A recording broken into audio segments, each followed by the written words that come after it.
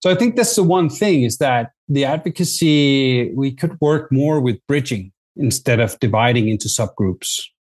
There's a lot of shared interest in getting more people on bikes, whether it's recreational or commuting. It's going to feed off each other and it's going to grow better, I guess.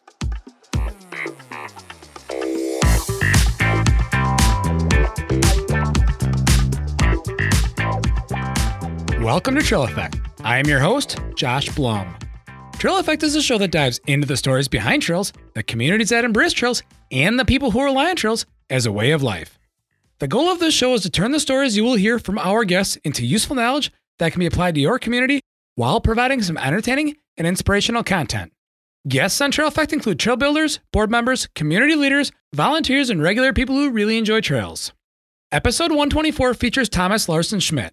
Thomas is a lifelong advocate for mountain biking, and he is currently serving as the board president for IMBA Europe. Cooley Creative is the title sponsor for this episode. They design and build custom websites as well as help companies with branding, photography, and e-commerce. Cooley Creative was started in Wisconsin, but is now based out of Bend, Oregon. Jared from Cooley Creative is a friend of mine. We've traveled together on multiple mountain bike trips, and sometimes he sends it. For more information about Cooley Creative, head on over to www.dudejustsendit.com. Yes, that's right. www.dudejustsendit.com will get you to the Cooley Creative website, so check it out. One of my favorite articles of clothing this past winter and now spring has been the Foley Zipper Hoodie from Kettle Mountain Apparel. This zipper hoodie is as functional as they come, yet offers the comfort of your favorite stuffed animal as a child. The people behind Kettle Mountain Apparel are mountain bikers, hikers, trail runners, and travelers. You can purchase the Foley Zipper Hoodie and all of the other fine Kettle Mountain Apparel at www.ketlmtn.com/Josh, or hit the link in the show notes and you'll be supporting the Trail Effect podcast in the process. I'd like to take a moment to thank all of the listeners and guests who have taken the time to share the Trail Effect episodes on their social media accounts, such as Facebook, Instagram, and LinkedIn, along with taking Trail Effect in their posts. This has helped a lot more listeners find the Trail Effect podcast. Please keep up all of the sharing, commenting, and tagging of Trail Effect. Now on to the Trail Effect with Thomas Larsen Schmidt.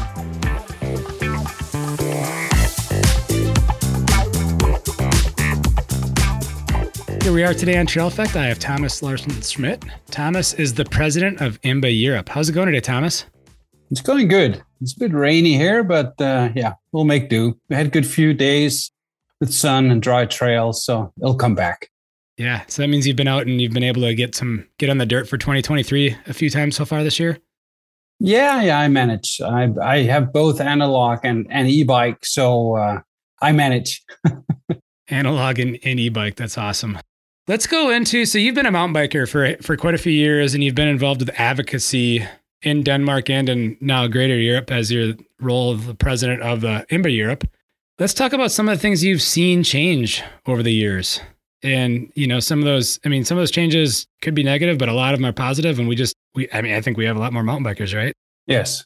Well, that's one of the changes we've seen. So when I started riding, bought my first mountain bike, 95, 96, I think, specialized hard rock aluminum with a duty fork with these elastomer rubber things in the fork. That was an awesome bike.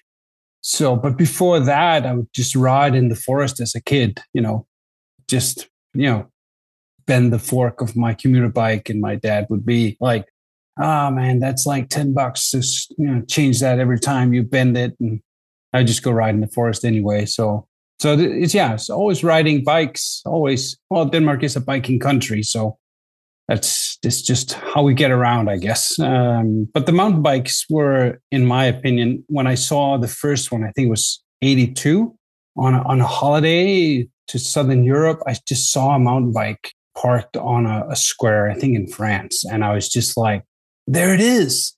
That's the one. That's the bike I need for the forest. So I didn't get one until like mid-90s, but have been riding since. The big change, I think, is how many people ride. In the 90s, we would just go and it would be kind of like gravel today. You would just find forest roads and trails and explore and get lost and find your way again and just ride around the countryside, I guess. That was kind of like gravel today, some gravel or bike packing or whatever. Just go out, and there were no designated trails, at least not in Denmark, no mountain bike trails. So it was just what it was. And then the more I got into it, and you come into the 90s and closing up on the shift from into the 2000s, a lot more people started riding, and with no designated trails, you're just sharing trails with all the hikers, and people out walking with their kids and have dogs and whatnot. And the sort of the mood changed and got a bit more intense, I guess. And then we just started thinking about this. How do we work with this? And then the internet was coming along, and I got a computer and stuff like that. I don't think I got an email until like 97. So I wasn't the first mover on that one. And in the beginning, I didn't have anybody to write emails to. So I guess. But with the internet as well, I just started, finding stuff on the internet. And there's this amazing organization in America called International Mountain Bike Association. And they were working with this stuff. So I just read the webpage and got the book and actually joined as a member sometime in the 2000s. Yeah, the Trail Solutions book is still good. Some of the pictures could be updated. We're working on that. We can get into that later. But the big difference, I think, was just all these more people coming and the more awareness about, okay, this is a potential problem. Yeah. So the shift in numbers of riders and the need for sort of separating the different user groups was becoming apparent. So the big shift is how many people ride and how necessary designated trails have become, I guess, over time. Yeah. And so to kind of bring the listener up to speed, because this is something I'm not even 100% how this works, what is the actual difference between, we'll say, IMBA, based out of the US, and IMBA Europe? Yeah. Well, good thing we should clear that up.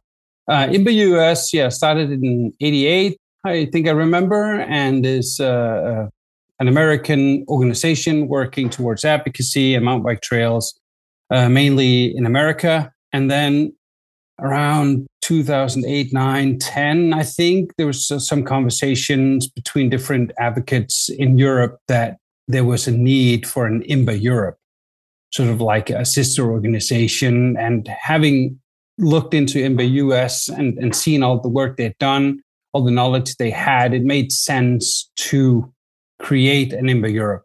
And some other people than me, good people, got in touch and went and talked to the old director, Mike Van Abel, and had some conversations with him. And then in 2012, they established the organization IMBA Europe. And it was then officially started up with a General Assembly in 13, had the first summit in 14. So the big difference is that in America, you have one country, but 50 states. In Europe, we have a lot of countries.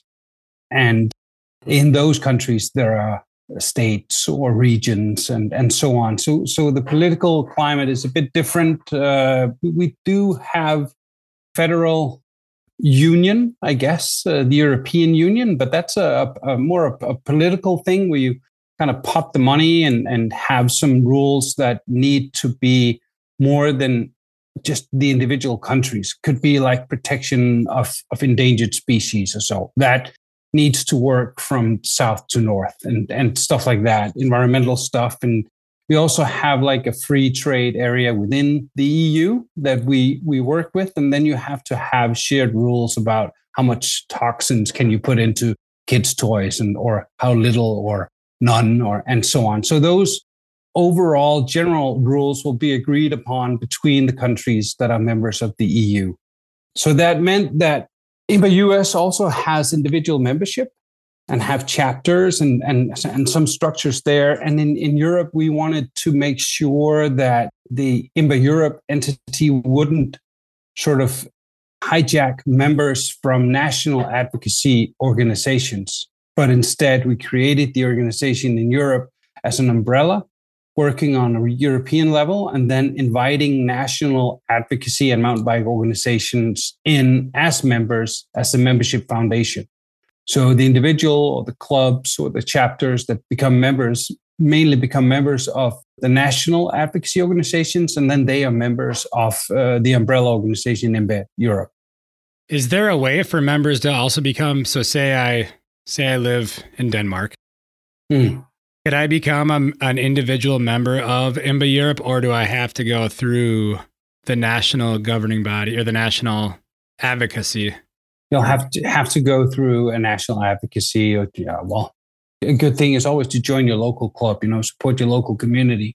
And then that club can be a member of the national organization that brings knowledge home from IMBA Europe and shares it in the home country and so on. So, that's the structure. Well, and the reason why I asked that is, does every country then have a national advocacy group? Because I'm thinking so for example, where I live in La Crosse, they haven't, in La Crosse, Wisconsin, I should clarify, one of the 50 states. Yeah. The local organization hasn't always been a member of IMBA US because it's set up a little bit differently, but I could become a member of IMBA US and say there's a organization that I really like to ride at. We'll call it Knoxville, Tennessee. And so when I've signed up for IMBA, I've designated EMBC Knoxville as my local organization. Yeah, I understand the question. And I also really thought that IMBA US was cool when I first met it. And I even joined and have been a member since and got the membership socks and felt I was really super cool and all this. But this is not the structure we decided on here. So no individual membership of IMBA Europe. But then if we have a summit, it'll be open and free for people to join as non-members. We don't want to exclude, and content on the webpage is available and so on. But we want to help the national organizations become stronger and better at advocacy to do the best advocacy they can do in their country within that legislative construct, I guess, what's in the individual countries here in Europe. Summits. Let's talk about summits. You have one coming up. Yeah, we do. I'm looking forward to that one. It's in Valposchiavo in Switzerland, close to the Italian border, the south end of Graubünden, a very famous mountain bike region in Switzerland. So I'm being told, I'm looking forward to this. You can take the train from the town up to a pass called the Bernina Pass, and then you can ride 26 kilometers down again. And then you can have a pizza and a beer. So it's going to be really cool. We're going to talk about sustainable tourism and advocacy and all things mountain biking, I guess, for a few days. And we get good representative from IMBA US coming over and having good talks about advocacy. And What are the dates on that? Because this show will go live well ahead of that, I believe. And so we can pique some interest for those that are 1st, 2nd, and 3rd of June. Yeah, of 2023. Yeah, you're more than welcome. I'm headed out to a summit later this week. Yeah, I saw. I looked into that because I was at the PTBA summit last year in Bentonville. I really wanted to go this year, but work and travel, and so it is what it is. I do know, and I live in the United States, and it's a stretch for me to go. And we're going to get into. I do have a question or two about your experience at the PTBA conference in 2022, but let's go back over to Europe. So I'm not, to be honest, I'm not super familiar with, aside from what you see in the international circles of mountain bike racing. I'm not super familiar with what is going on just a general level for trail access. But I've been told there's some regions in Europe that have gondolas that are run by the government and lift access that you can just you can use your bus pass to ride and mountain bike from place to place. Yeah, that exists. Yeah, some places, other places it's run by private companies. It differs. It differs from country to country, region to region, valley to valley, I guess. And Europe is a big place, and we have a lot of people here. I think we're almost twice as many people in Europe as you are in America. We're about 600 million people in Europe. It's like the biggest market, I guess, money wise and people wise. So we it's a pretty dense continent, I guess, and we have a lot of different languages. So it's yeah. Just from where I sit, within a couple of hours, I can be in Germany where they speak German. I can be in Sweden where they speak Swedish. I could go to Norway in about 6-7 hours. So they speak Norwegian there, and so on. 5 hours, 4 hours, I could be in Scotland with a plane. So it's a lot of different languages and a lot of different cultures going on. It's pretty cool over here. Well, with that, what are some of the challenges you guys face in terms of access and advocacy? With there being so many different countries, so many different rules within each country, and different, obviously there's mountain biking is, we've kind of alluded to the fact it's been around for quite a while, but it's still the new kid on the block, right? Yes. I think in some sense it's very, very different, but in another sense, it's just the same. You have multi-user trails in highly populated areas. You're going to have some user conflicts, and some people are going to get startled, if you get passed by a mountain bike because they think they rode too fast and too close. And the mountain biker, he just bought those new SRAM code RSC brakes, and he can stop just by nothing. And he felt he didn't even, perceive that there was a conflict with the hiker. Because, with his nice bike and his good, cool brakes, he could just stop anytime. So he was in total control and there was no danger. So the perceived danger and the real danger, it's a difference, but it doesn't take away people being scared. And when you get scared, you get a little bit angry and then boom, you have it going. So that's the same here.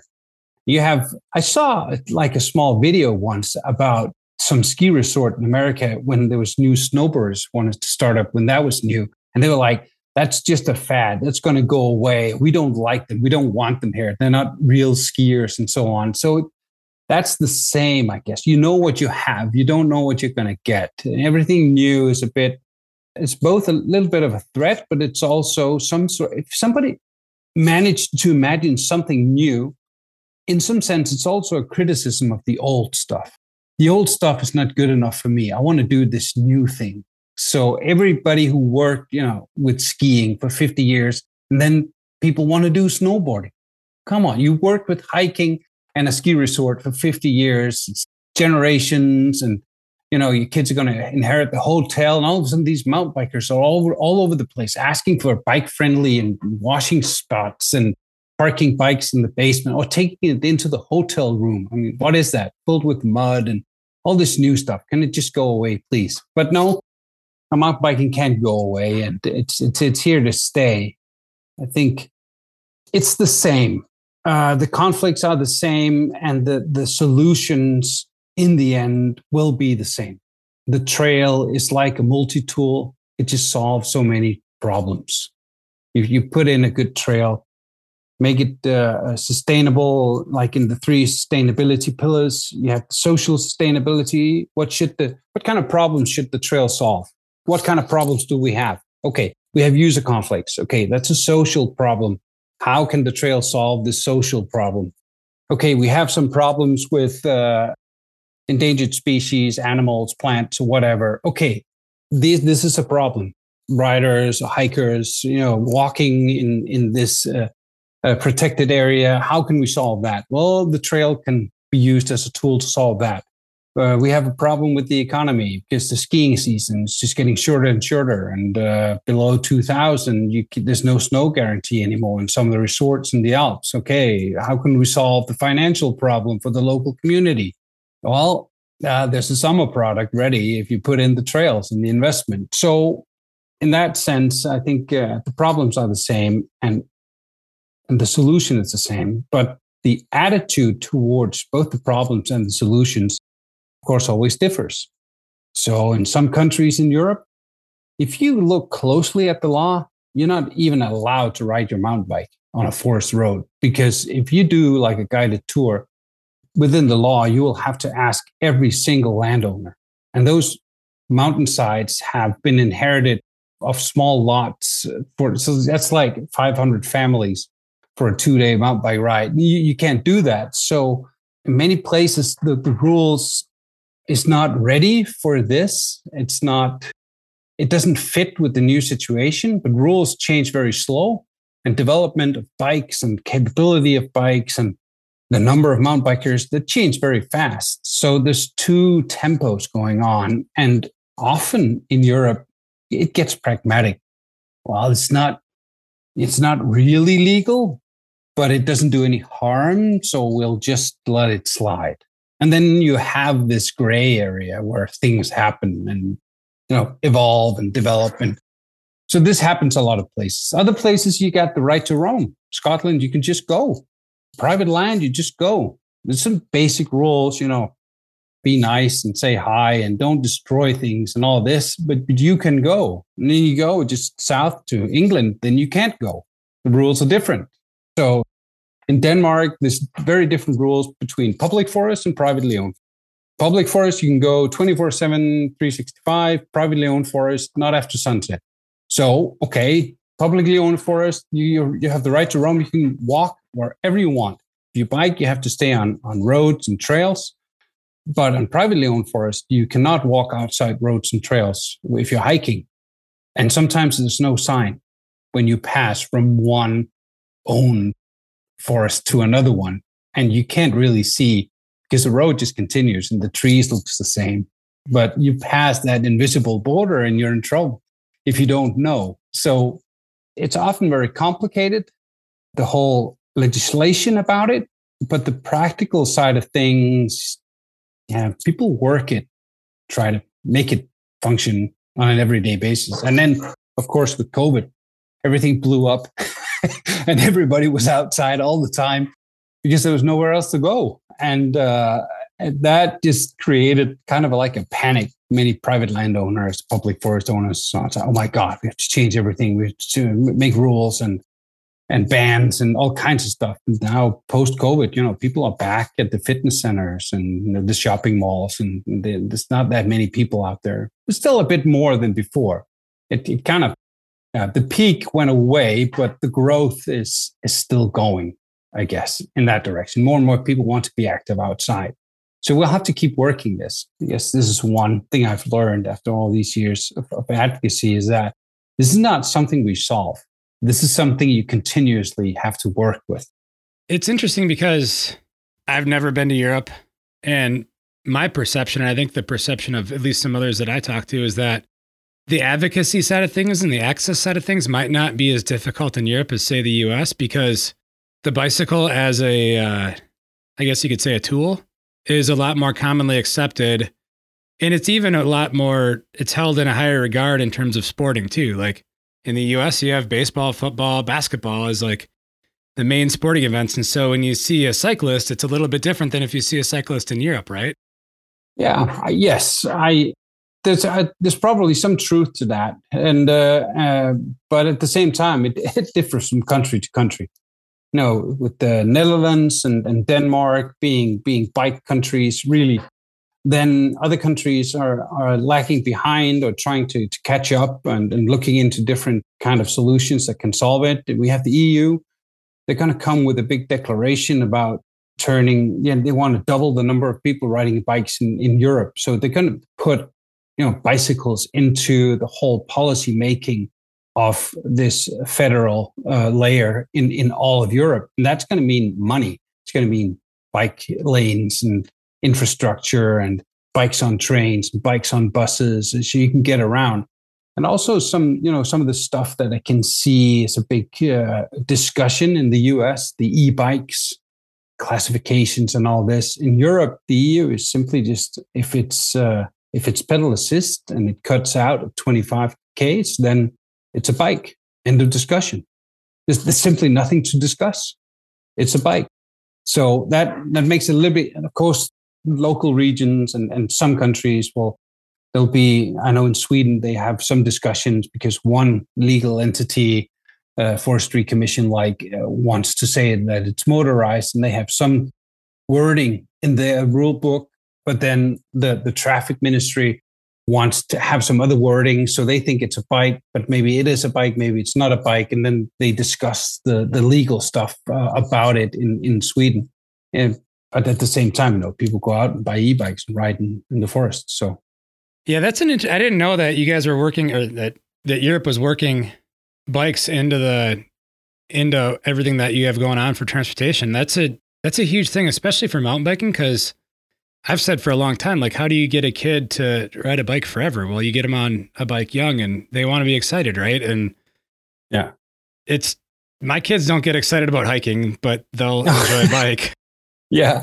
I think, this is like 5 years ago, because we have the automotive industry. We have all kinds of different industries, and they're always working with politicians trying to make, of course, influence the policies, but also to make sure that the solutions they develop in the automotive industry doesn't become problematic towards the policies being made by the politicians. You want to kind of align these things and have these talks and so on. And in Europe, we have some biking organizations working towards advocacy and enhancing biking and promote it and so on. But we didn't have an industry club. We simply didn't have that organ. And then was created the CIE, Cycling Industries Europe, was created out of the ECF, European Cyclist Federation. And this work started about 5-6 years ago. And now there's an industry body ready to talk to the European Commission and to the EU about how do we work with this? How is this not just about, hey, we want more bikes, we want more bike lanes? No, we want to build jobs. We want to create an industry that's part of the Green Deal, the Green Europe, and so on. So that voice, the CIE, is very important. And we're super fortunate in IMBA Europe to be in close contact with the CIE. And also from last year, 22, we started getting donations from the industry through the Cycling Industries Europe. So this means we can expand the number of people we have working for us and so on. So that collaboration is just super important on an EU level, on a national level, but also for advocacy for mountain biking, that they recognize that IMBA Europe is doing the advocacy that needs to be done, and that they support us. So that's really cool. Well, and better access for bikes in town means more trails close to home, because you can safely pedal to those trails. Yeah, this is one of the things that I really love, the more trails close to home that IMBA US came up with. And it just struck a chord with me. We've been working with that in Denmark. We're very close to having it on a national level in Denmark through volunteers and local communities coming together. But as I see, some resorts think, well, if you put money into a local trail, then it won't benefit the destination. Well, I think we're growing the pie.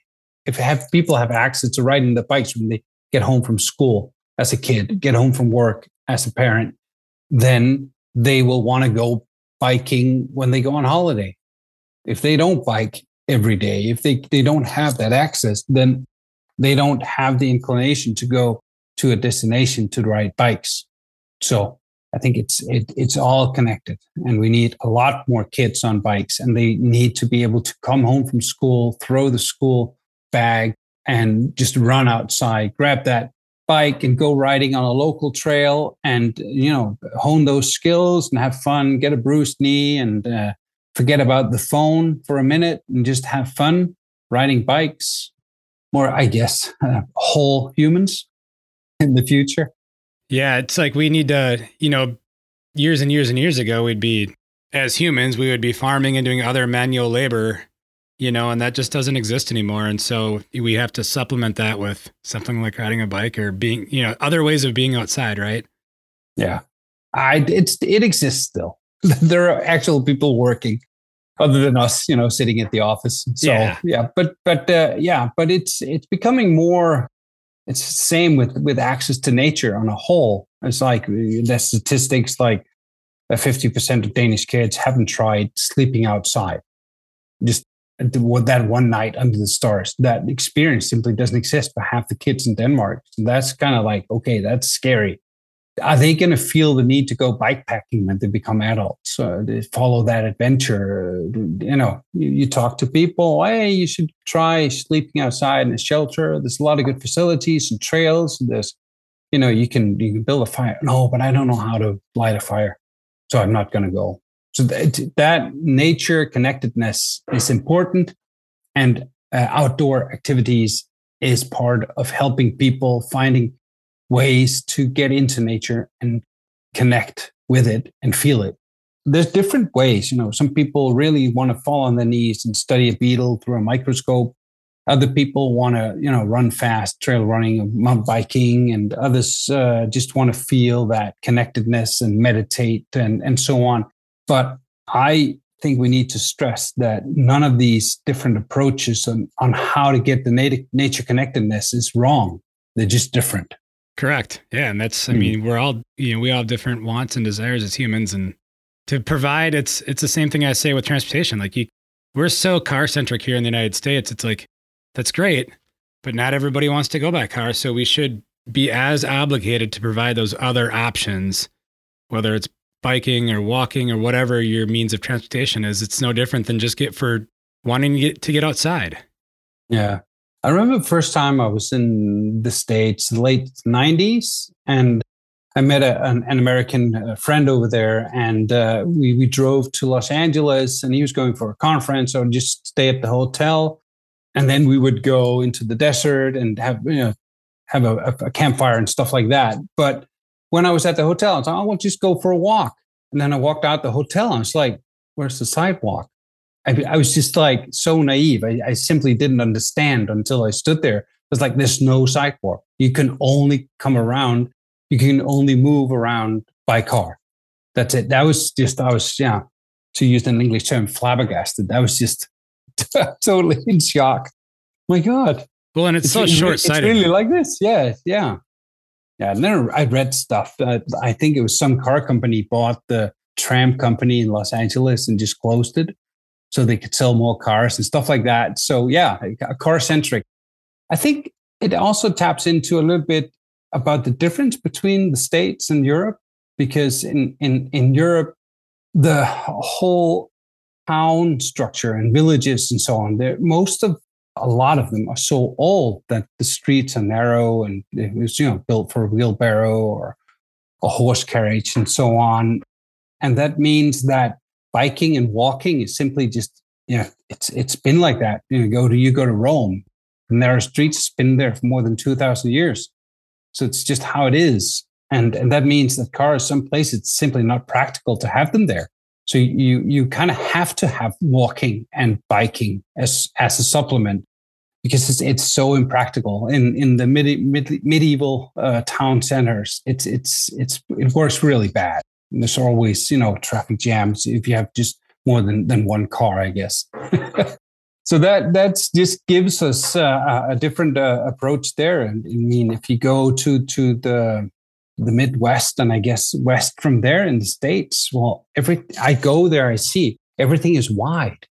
The streets are wide. There's so much air, but there's still no sidewalks or bike paths. You have the room. There's a lot of space out there that can hold a lot of bike lanes. Yes, there is. Speaking of that, when you were in Bentonville in 2022 and late March and early April of 2022 for the 2022 Professional Trail Builders Association Sustainable Trails Conference, did you get over to Eureka Springs at all to see the Great Passion Play or the Lake Leatherwood downhill trails? No, I did not. And I'm really sorry about that. But, it's a conference. We had to do some presentations as well. And it's compact. I did go to Devil's Den. I just rode under that trail. It goes underneath the waterfall, behind the waterfall. Some beautiful trail building there. I think it's rock solid. Maybe did that. That was just, that was an intense experience. It was really beautiful. And we rode, of course, a lot of the trails in Bentonville as well. Yeah, really enjoyed it. It's interesting to see. Bentonville is a magical place. It's like somewhere you can go. It's like, okay, what if we're in a world where there's no money is not the object? Then what could you do with trails?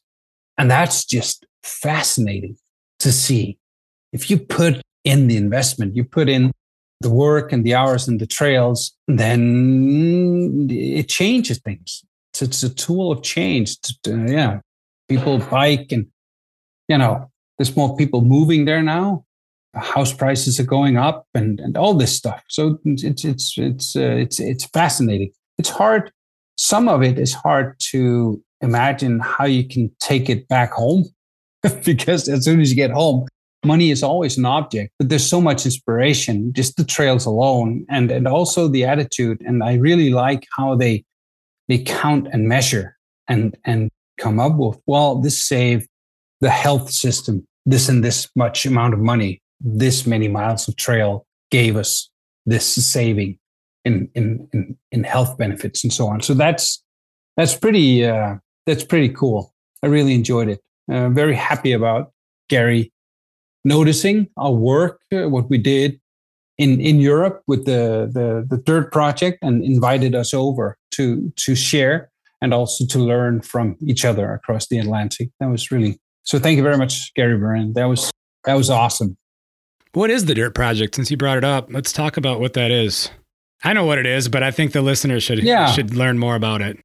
It's like you can apply for EU grant money if you have projects that can make Europe a better place, I guess. And there's different pots that goes to different kinds of societal challenges. And one of them is about education. It's called Erasmus Plus, that program. And you can apply for grants for projects where you work together with other European countries and entities, organizations. So it's both project where you describe a project you want to achieve something specific, but at the same time, you're also working with bridging languages, bridging cultures, and meeting other countries in shared projects. So it's also all these pots of money or grants that you can apply for is also meant to, yes, make Europe a better place in those projects, but at the same time to tie the European organizations closer together, and that we learn about each other and become a stronger Europe, I guess, by shared project. The third project is about building the framework for trail builder education, an official one. So you can get points that you can put into your diplomas and your degree. So we saw that there was trail building companies popping up in the Alps, in Norway, and different places. And there's a lot of volunteer groups working with trail building, but there was no formal education. It was not structured. And this means any municipality or region or whoever wants to hire trail builders, they can't see their diploma, and they can't really evaluate which company is just an asphalt company just putting in a low bid, or who is actually a passionate trail builder who wants to bid on this project and make a good trail system that helps, boost mountain biking and cycling and so on. So this is kind of the aim of it, to build that framework. So any school in Europe that wants to start up a trail builder education, then the toolbox, the curriculum, the stuff will be ready and good to go. That's a perfect segue into the next topic I was going to bring up, which is what is the trail building scene like, both in Denmark, but as Europe as a whole? Like, is there a lot of trail building companies? Are there just a few? Is it, obviously there's volunteer building going on? In Denmark, there's a lot of volunteer building going on, but we have companies popping up now. So Denmark is a small country, like 5.8 million people in Denmark. And we're not that many people. It's a small country. And so we don't have like 50 trail building companies bidding for jobs and so, but I think we have like 10 companies now, or, some have a job, but then they also bid on the side and so on. So it's a small scene in Denmark, but Norway, where the ski destinations are starting to invest into trails as a summer product, that's a whole different game. And Sweden is going, starting slowly, but going to take off as well. The Alps, trail building companies has been going for years. And so it's becoming more and more. And at the same time, it's when it's unregulated, then you don't really know what you're buying, I guess. And the oldest and some of the biggest companies, of course, have references and have few, prior projects that they can, show off and so on. But we did some surveys and asked around, what is the need? Well, trail companies were like, well, it'd be nice to be certified in some way, but it would be even more nice for them that if they put up a job advert, that they could ask for people who are actually trained in trail building instead of just having to train them themselves all the time. So we saw that there was a gap between the knowledge level and the training level and the need from the companies, but also for the municipalities who put out a tender. Who bids on this? How do we know? So there was a lot of different things that could become better, but it's new. The project is just finishing after the first 3 years, and we're starting on DIRT 2.0. We're going to work to expand with certification, yeah. Sounds like there needs to be more collaboration with PTBA, because it's here in the United States. Not all the municipalities, but a lot of them are starting to get it now. That one of the questions they ask when they put a bid out is, are you a PTBA member company? And that's a way of providing that certification. Exactly. Yeah. So that's one way. And also I know that in Bentonville, they're putting up a trail builder education, and there's some money going into that. We have talks now with how can we share the stuff that we have built the last 3 years and going to build the next 3 years. And at the same time, sort of try to share knowledge and align ideas and so on with the Bentonville project as well. So there's going to be some good conversations across the pond over the next few years. When you brought up Norway, in Norway, you've had a company known as World Trails, run by the infamous Glenn Jacobs. And he's probably one of the original, at least specific to bikes, trail builders there is. Yes. I don't think they get more original than Glenn Jacobs. No, I met Glenn at a trail building conference in Zermatt, Switzerland, some years ago, I think 18 or 19. And he's a cool guy. We're out riding in the mountains in the Alps, and with the Matterhorn mountaintop in the background. Yeah, that was some cool days.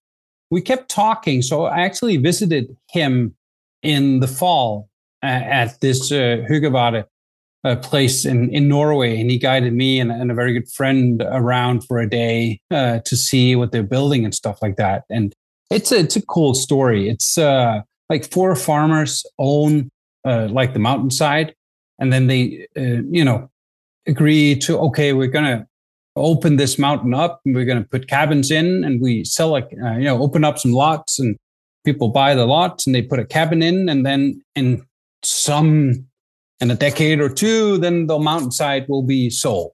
And then they start thinking, well, how can we keep some sort of instead of just putting cabins on the hillside, can we put in a ski resort? What if we invest in that? And that could generate some money, so we still have some ownership, and things are going okay for us in the future. And then they had an analysis done. Okay, you put in like 100 million Norwegian kroners, and then what? Then you're just an average skiing destination in the valley where all the other skiing destinations are. None of the other skiing destinations have like a half and half, half summer offer and half winter offer.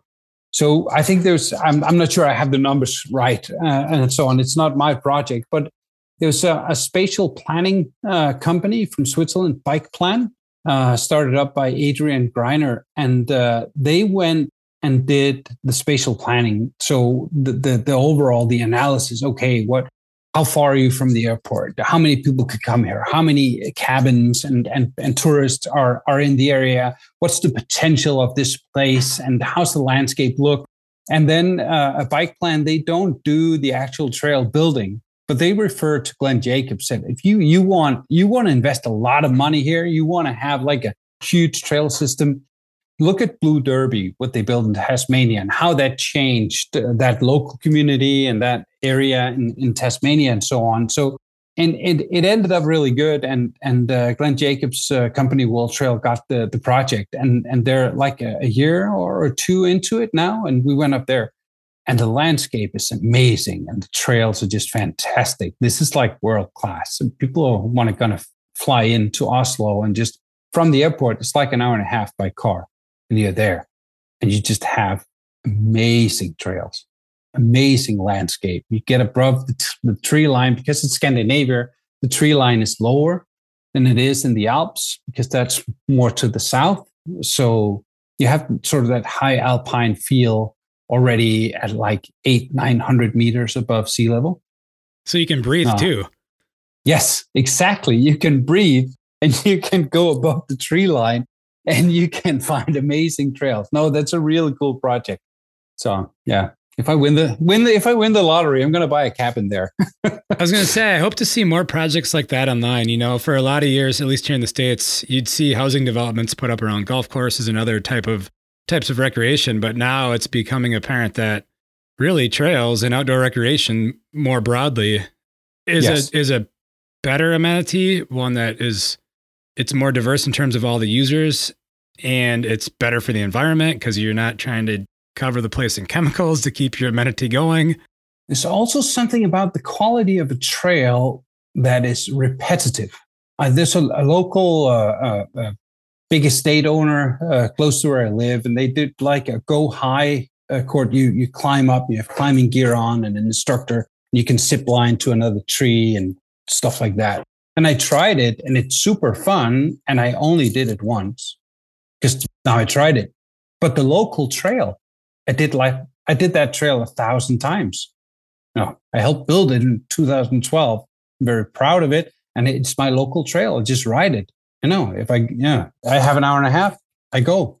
So the repetitive nature of the trail, you can just keep using it. You go back to it, and you always get the sunset looks different, or it rained yesterday, or the seasons changed. It's always something is slightly new, and then again, it's just very familiar because it's your local trail. You can always go out and just get that exercise in, that peace of mind, stop on your bike, look out, see the sunset, and just, I needed this. And then, ride home, take a shower, and that made the day a better place. But the repetitive aspect of the trail is important. I've used that same analogy for mountain coasters. How many lifelong mountain coaster riders do we have? I mean, everybody goes out and tries it once at their local resort, and they probably don't do it again. No, it's fun. It's fun, but you need new people every time. On the local hiking trail, runner, equestrian, mountain bike, it's the same people. They just go. So it's good for the local community. It's good for the health, the mental health, the physical health. And people get active, they get outside. It's just super important. Let's talk about the impact that IMBA Europe is making today. And what I mean by this is you have a campaign going on that's called Take Care of Your Trails. Let's go into the importance of that and what that actually does. Well, it was invented in Scotland by Developing Mountain Biking in Scotland. And they came up with this to have like a friendly battle between different trail groups to who could, get the most volunteers over this weekend or this trail building day. And also as a celebration of the volunteer work going into this, the trail champions, and to celebrate those. And then we've been working closely together with Developing Mountain Biking in Scotland for many years. They come to the summits and they are a force to be reckoned with in European mountain biking. They are, I think, one of the only countries, maybe the only country in the world that has a national mountain bike strategy. That's big. So in some sense, it's our big brother, and we rely on their knowledge and their work. And in other senses, it's a valued brother or a cousin that we work together with. And they were part of the Dirt 1.0. Unfortunately, because of Brexit, they can't be part of 2.0. But if they can find some local funding, we can include them in the group. Again, we're working on it. But it's complicated with Brexit. But to get back to the IMBA Europe and the campaign of Take Care of Your Trails. So we talked to the Scots and we wanted to expand into all of Europe to celebrate volunteer and professional trail builders all over Europe. And it just grew. And we have hundreds of trail building groups, signing up for the campaign, sending in pictures, and registering volunteers, and so on. So it's been growing. Got hit, of course, by COVID, as everything did. People couldn't gather in big numbers. So, but still, you'd have people out. Keeping distance and wearing masks and still doing a little bit of trail building and signing up and so on. It's a great celebration of the trail champions we have across Europe. And it's running, it started off like a day, and then it was a week, and now it's May. Because in some places in our community, well, you go to Spain, it's fine. You go to Norway, I think in Hemsedal, they still have 2 meters of snow now. So it's different. And if we want to have the Norwegians to participate, then we have to extend it until June. So it ends on the 31st of May, and then we can, do some announcements and stuff at the summit. Then we do the IMBA Europe Summit. So we announce winners and so on. So that's it's really, really good campaign. You get a lot of pins in the map with all these volunteer groups all over Europe doing great things. Do you guys actually have a map on the website for that then, and where everybody is, so you can graphically see who's doing what and where? Yes, we have had that for the last few years, and that's going to be, it's on the takecareofyourtrails.com webpage. Sounds like that's something IMBA US should be doing. Yeah, we'll talk to them. They're coming to the summit. We'll give them some good Swiss beer and have a talk with them. Give them a little peer pressure to push that campaign. No, I think in some sense that's interesting, because you don't know if things work. Take a kid mountain biking day that IMBA US came up with. Super fantastic concept. And we tried it for years over here, and it doesn't really catch on. I guess because kids go biking every day. Yeah, that should be every day. It makes less sense here. So some stuff is generic, it's the same, and some stuff is just super different. Take a kid mountain bike day. Well, there's like 90 kids in my local town. They go mountain biking 4 times a week. So which day are you talking about? One day in October? That's an interesting thing. I think it's good. Never say anything bad about taking kids mountain biking. That's always good. But it just works different in different parts of the world. No, and I think I've never been able to take a kid mountain biking with my own kids, because we've always had something else going on. But you're right. So you go on a different day that same week, right? Yeah. So that's an interesting parallel that you drew there. With that, let's talk about trail communities. You've already brought up some trail communities, especially when you said if you had the money, you go buy a cabin in Norway. But what are the things you look for in trail communities in terms of amenities, or the things if you're going to go on a holiday? Like what type of things are important to you for a trail community? Okay. If I'm going to go somewhere and see some places, well, first of all, when I travel, I want to try the local stuff.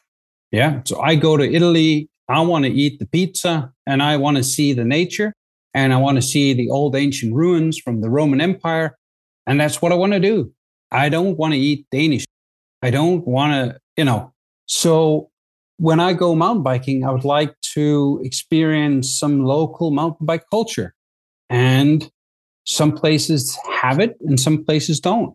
Some places it's just like a big factory, just people on the lift going up, going down, selling them stuff and so on. But I feel the connectedness is there. You go someplace where there's a local community that meet at the local bike shop, or there's a hangout or something. There's a local club, and they do some volunteer work, and they're into it. And then you can feel that the culture and the temperature or the whole scene is different. If you have the local community being there, backing it up, then it's a different vibe. And this is what I would like to experience when I go.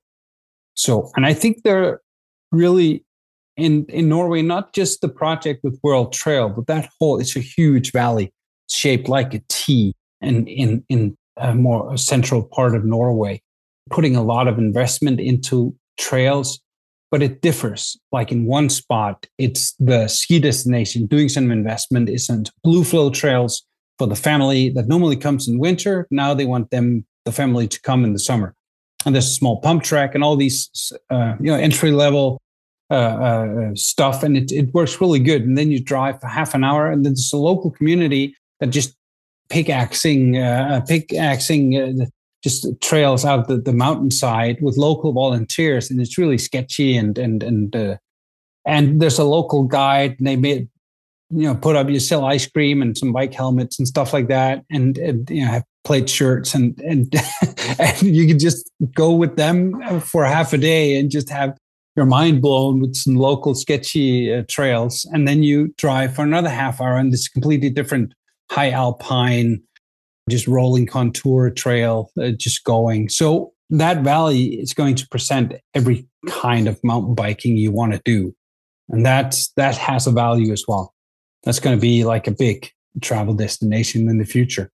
Perhaps you should talk to Lars. He's part of the third project as well. He's the project manager with that, but he's been working with this developing of the Hallingdal region in Norway for a long time, and can say a lot about mountain biking in Norway. Well, Tony Boone has been getting me connected with Glenn Jacobs. And we're still going back and forth on scheduling and everything. I mean, that's the interesting part about this, is that we're all busy because I think just by our nature, we get into so many different things, right? Because we want to keep going and pushing what we can get done and whatnot. And so that leaves scheduling to be somewhat difficult, right?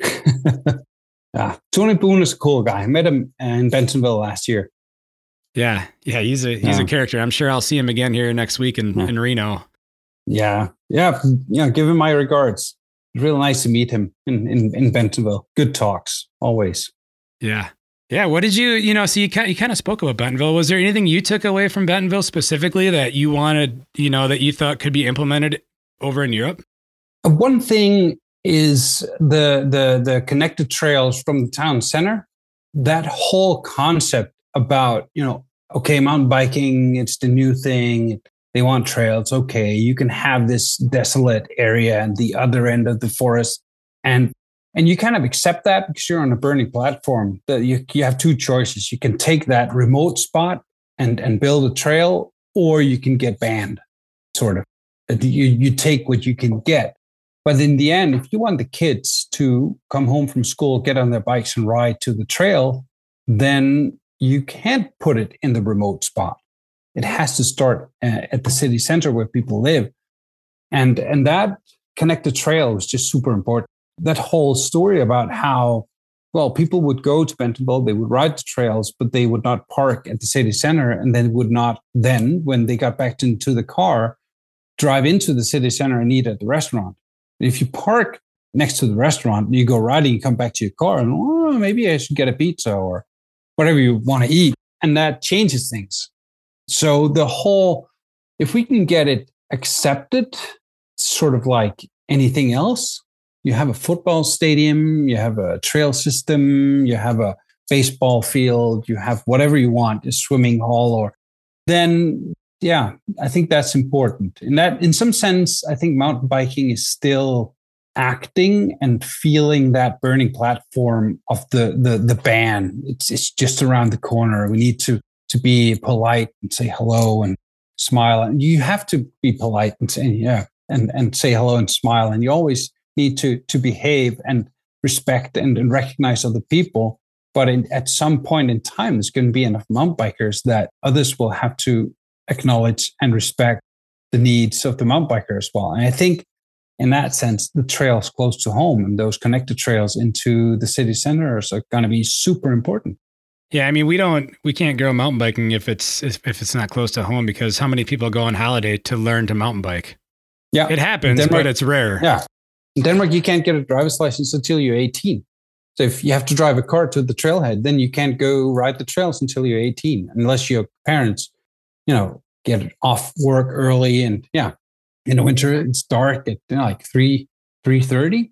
Well, you go to work in the morning, it's dark. You come home, it's dark. And you don't go mountain biking with the kids, Well, I used to have lamps on and go night riding. That proved actually in Denmark to become a problem, because the word night riding just gave protectionist and environmentalists is like, oh my God, they're riding all night. It's like, no, we just ride at 6 o'clock in the evening. It's okay. It's just like Night in July, riding. but in It's November. insane. Yeah, exactly. Yeah. No, it's evening riding. Come on. I mean, night riding is fun too. It offers a whole different dimension to what the trails look like and what you can see, especially the wildlife. It's a big nature experience. Yeah. Now I had 4 kids out like in December, just at 5, 6 o'clock, and it was just pitch black. It was a new moon and it was cloudy and you could not see anything. But everybody had the strong headlights on the helmets and we were just riding the trail. And I stopped and I said, okay, everybody turn the lamps off. And we turned the lamps off and you just go night blind as well. It's just like you're inside a closed box. It was just so dark. And then a fox screamed. They mate at that point in time. And that sounds like you're just gutting somebody with a knife. And I think it was like 1 or 2 seconds. And then the first light just came on. Those kids like 9, 10 years old. What was that? They will never forget that nature experience. And then we get to talk about the fox and the fox mating in the winter and the cubs coming in the spring and all this. And okay, can we go? That was a cool night out with 4 kids in the dark. You do it there, yeah. It was that was a good experience. The world is different. Yeah, world is different when it's dark. Yeah, it is. It's awesome. I know where I live, it's like where I specifically live, it's kind of in the woods. I have an old A-frame on the hillside, and my daughters are always like, especially when you can have the windows open in the spring and the fall, they're like, what was that? You know? Yeah. And so it's good to get kids. I mean, that's how we get people to continue to appreciate our environment. Yeah, exactly. If you want to protect something, you need to know it first, and you need to be sort of comfortable with it.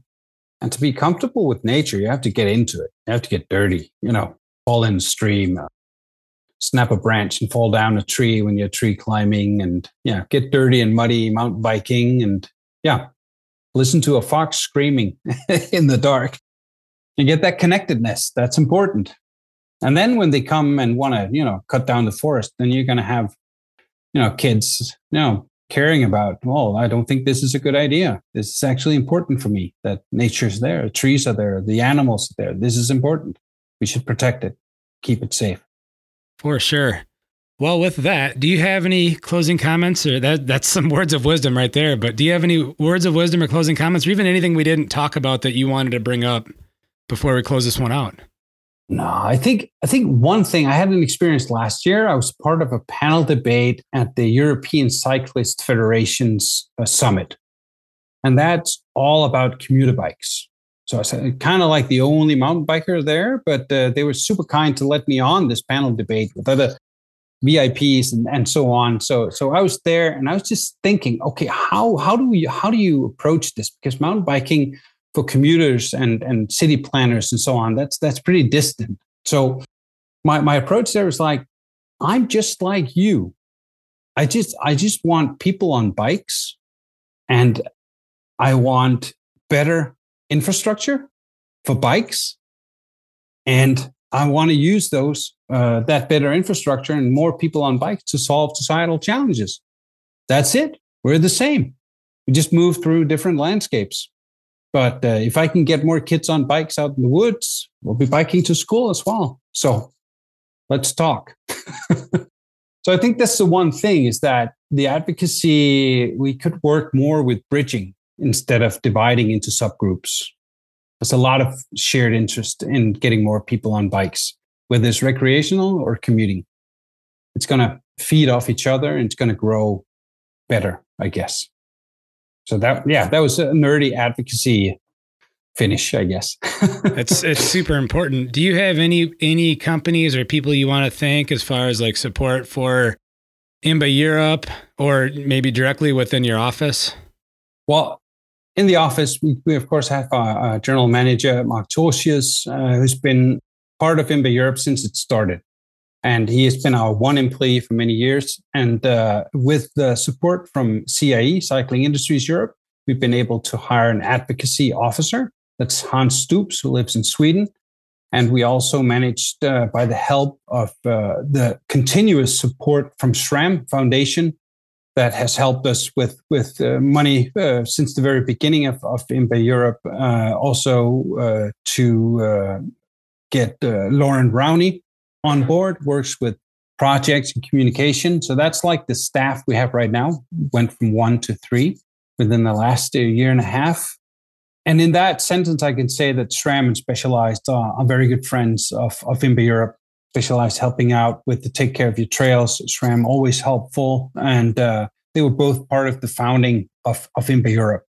And I guess it taps into the whole difference between the States and Europe, because SRAM and Specialized grew up together with IMBA in the US. The burning platform was there. Okay, we built mountain bike stuff and we might get banned. Okay, let's work together with IMBA. But in Europe, with the cycling tradition of road cycling going back 100 years, there was never no need for advocacy. You just ride on the road. So the European companies, I guess, have a different setup, I guess, or attitude. Well, we don't really need to advocate because you can just go riding on the roads. Everybody can just go. But mountain biking is changing that. And the access to nature is more complicated than riding a road bike. It simply is. And but I think the work that Cycling Industries Europe is doing is really tapping into this, and it's helping a lot.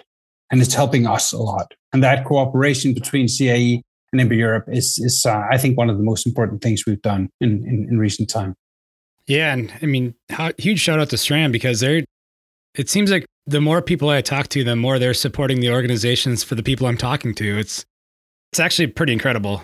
SRAM Foundation has been fantastic, I must say. And I've been working closely together with Randy Neufeld from SRAM Foundation for years now. And I simply can't emphasize how important that cooperation and that support has been.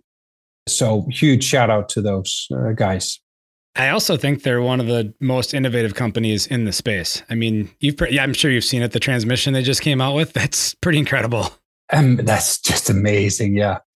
So and now I just need Santa Cruz to get the derailleur hanger for the Tallboy 4 to fit the new group set.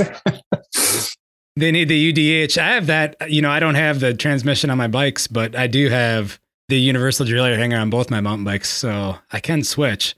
Yeah, I think they put it on the updated version of the Tallboy, but the one I bought the 4 when it just came out in 2020 and 2019 that Christmas, and it has that flip chip kind of rear derailleur that's a bit different than the new one, but I'll live. I got the nice XO group set on. It shifts perfect. I'll be fine. How innovative was that for them to come out with the universal derailleur hanger to then come out with their? That's pretty clever. Good. No, it looks solid, I must say. It's the only stuff I see that's actually starting to change the conversation of like really updating the derailleur as a piece of the bike. Yeah, but the single chainring at the front, yes, changed everything. Oh, for sure. Geometry of the bikes and everything. So they are very, very innovative and are pushing the industry in that sense. Yeah, I remember when Eagle first came out. That thing is like the size of a 160 millimeter disc brake disc. Yeah, exactly. And now it's just common. Yeah, and it works super good. Yeah. Well, Thomas, I really appreciate your time today and the fact that we could get this one recorded. We're in a significantly different time zone, so that's awesome that we could pull this one off. So the last thing, I guess, would be to thank you for your great podcast, and thank you for, reaching out and saying yes to having me on board. It's been a pleasure. Yeah. Well, of course. And this is a worldwide thing. And I've had developing mountain biking in Scotland I have had, one Tasmanian show, but I haven't had enough international shows. So that's something that we're definitely going to continue to do more of in the future. Cool. Well, reach out anytime. I'm pretty connected in Europe. I think you're the president. Yeah, that's true. Yeah. Well, Thomas, enjoy your day. Thank you. Thank you for listening. Links for the various topics discussed on the show can be found in the show notes. If you like what you've heard, please take the time to share these shows with others. Sharing these shows will help create awareness of both the guests who have taken the time to be on the show and the podcast series itself. Also, if you're new to the Trail Effect podcast, check out our ever-expanding library of episodes. Please don't forget to leave a rating and review if you listen to this podcast on Apple Podcasts or Spotify, as this is one of the best ways to show your support for the Trail Effect podcast. Also, don't forget to check out Cooley Creative at www.dudejustsendit.com. Yes, that's right, www.dudejustsendit.com will get you to Cooley Creative.